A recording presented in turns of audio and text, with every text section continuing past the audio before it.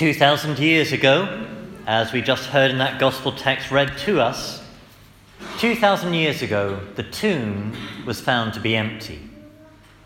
And this is a fact of history. You don't need to be a Christian historian to acknowledge that the tomb was empty. If we look back at the ancient historical texts, the ancient Romans, even the pagan Romans who were enemies of the Christians, their historians record that the tomb was empty. Historians like Tacitus. Jewish historians who likewise were opposed to Christ, like Josephus, they record that the tomb was empty. That the fact the tomb is empty is a fact of history. But the fact that the tomb is empty came as a surprise to those disciples.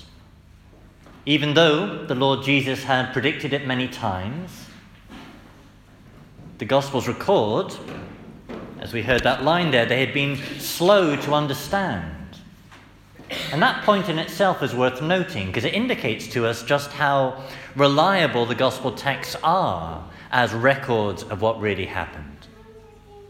If the Gospels were making things up, well, they'd make things up to make the church leaders look good. They wouldn't say that the church leaders, those early disciples, had been slow to understand. They wouldn't have described as they did when they quarreled among each other and were competitive and so forth. That the Gospels show themselves to be reliable records. And one of the things they show is that the disciples were surprised that first morning when the tomb is empty. As we heard, it was a surprise to Mary Magdalene, the first to go to the tomb. It was a surprise also to Peter and John when they came running after in response to what she said. And this is the pattern we see again and again in the rest of the gospel text, as we'll hear over the Sundays during Eastertide. A total of 515 witnesses recorded. And the same pattern again and again, that they are filled with joy at seeing the risen Lord, but they're also surprised. And they were right to be surprised. It's an event unlike any in recorded history.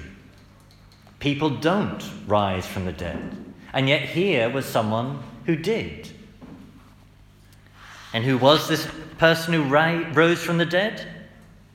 Well, as we heard St. Peter describe in our first reading, he had gone about doing good and curing for 3 years, preaching a gospel of repentance, offering forgiveness for sins for those who turn to him, and claiming that he himself, he could forgive people's sins, claiming with that and other things to be, therefore, the one who had the authority to do what only God could do.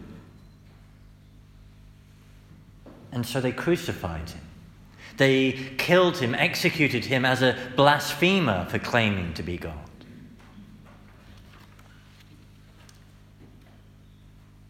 And yet, 3 days later, the tomb was found to be empty. And for a further 40 days, he appeared, as I said, to 515 witnesses. That's the number recorded in the New Testament.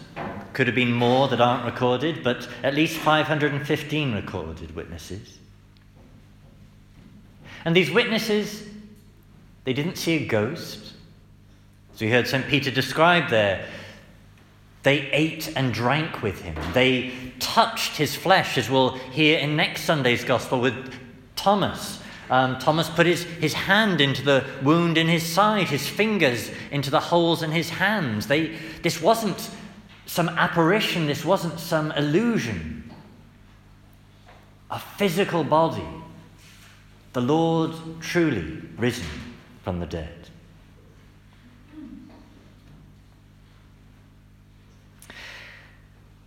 But these witnesses who tell us and told others that they saw him, what did they gain for telling others that they saw the risen Lord?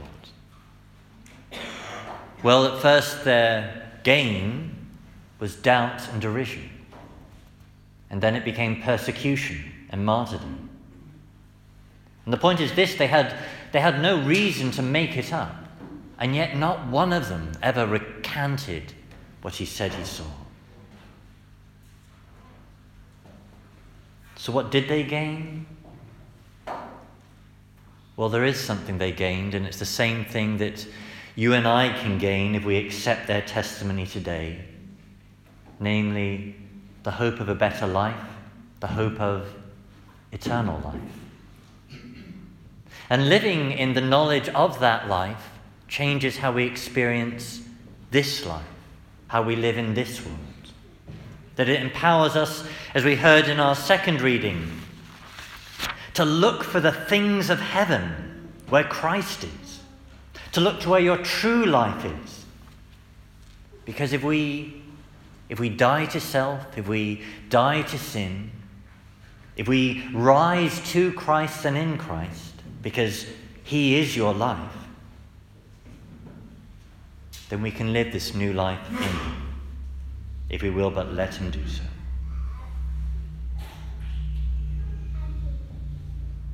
So inside your newsletter today, there is a sheet summarizing some of the reasons for knowing that Jesus did truly rise from the dead. There's a free little booklet available in the porch from a journalist, Leo Strobel, a journalist who set out to refute the claim that Jesus had risen from the dead, a journalist who looked at the evidence, and yet in looking at the evidence, came to believe it, and came to know the Lord, that he had risen from the dead. It's not a myth. It's not just wishful thinking.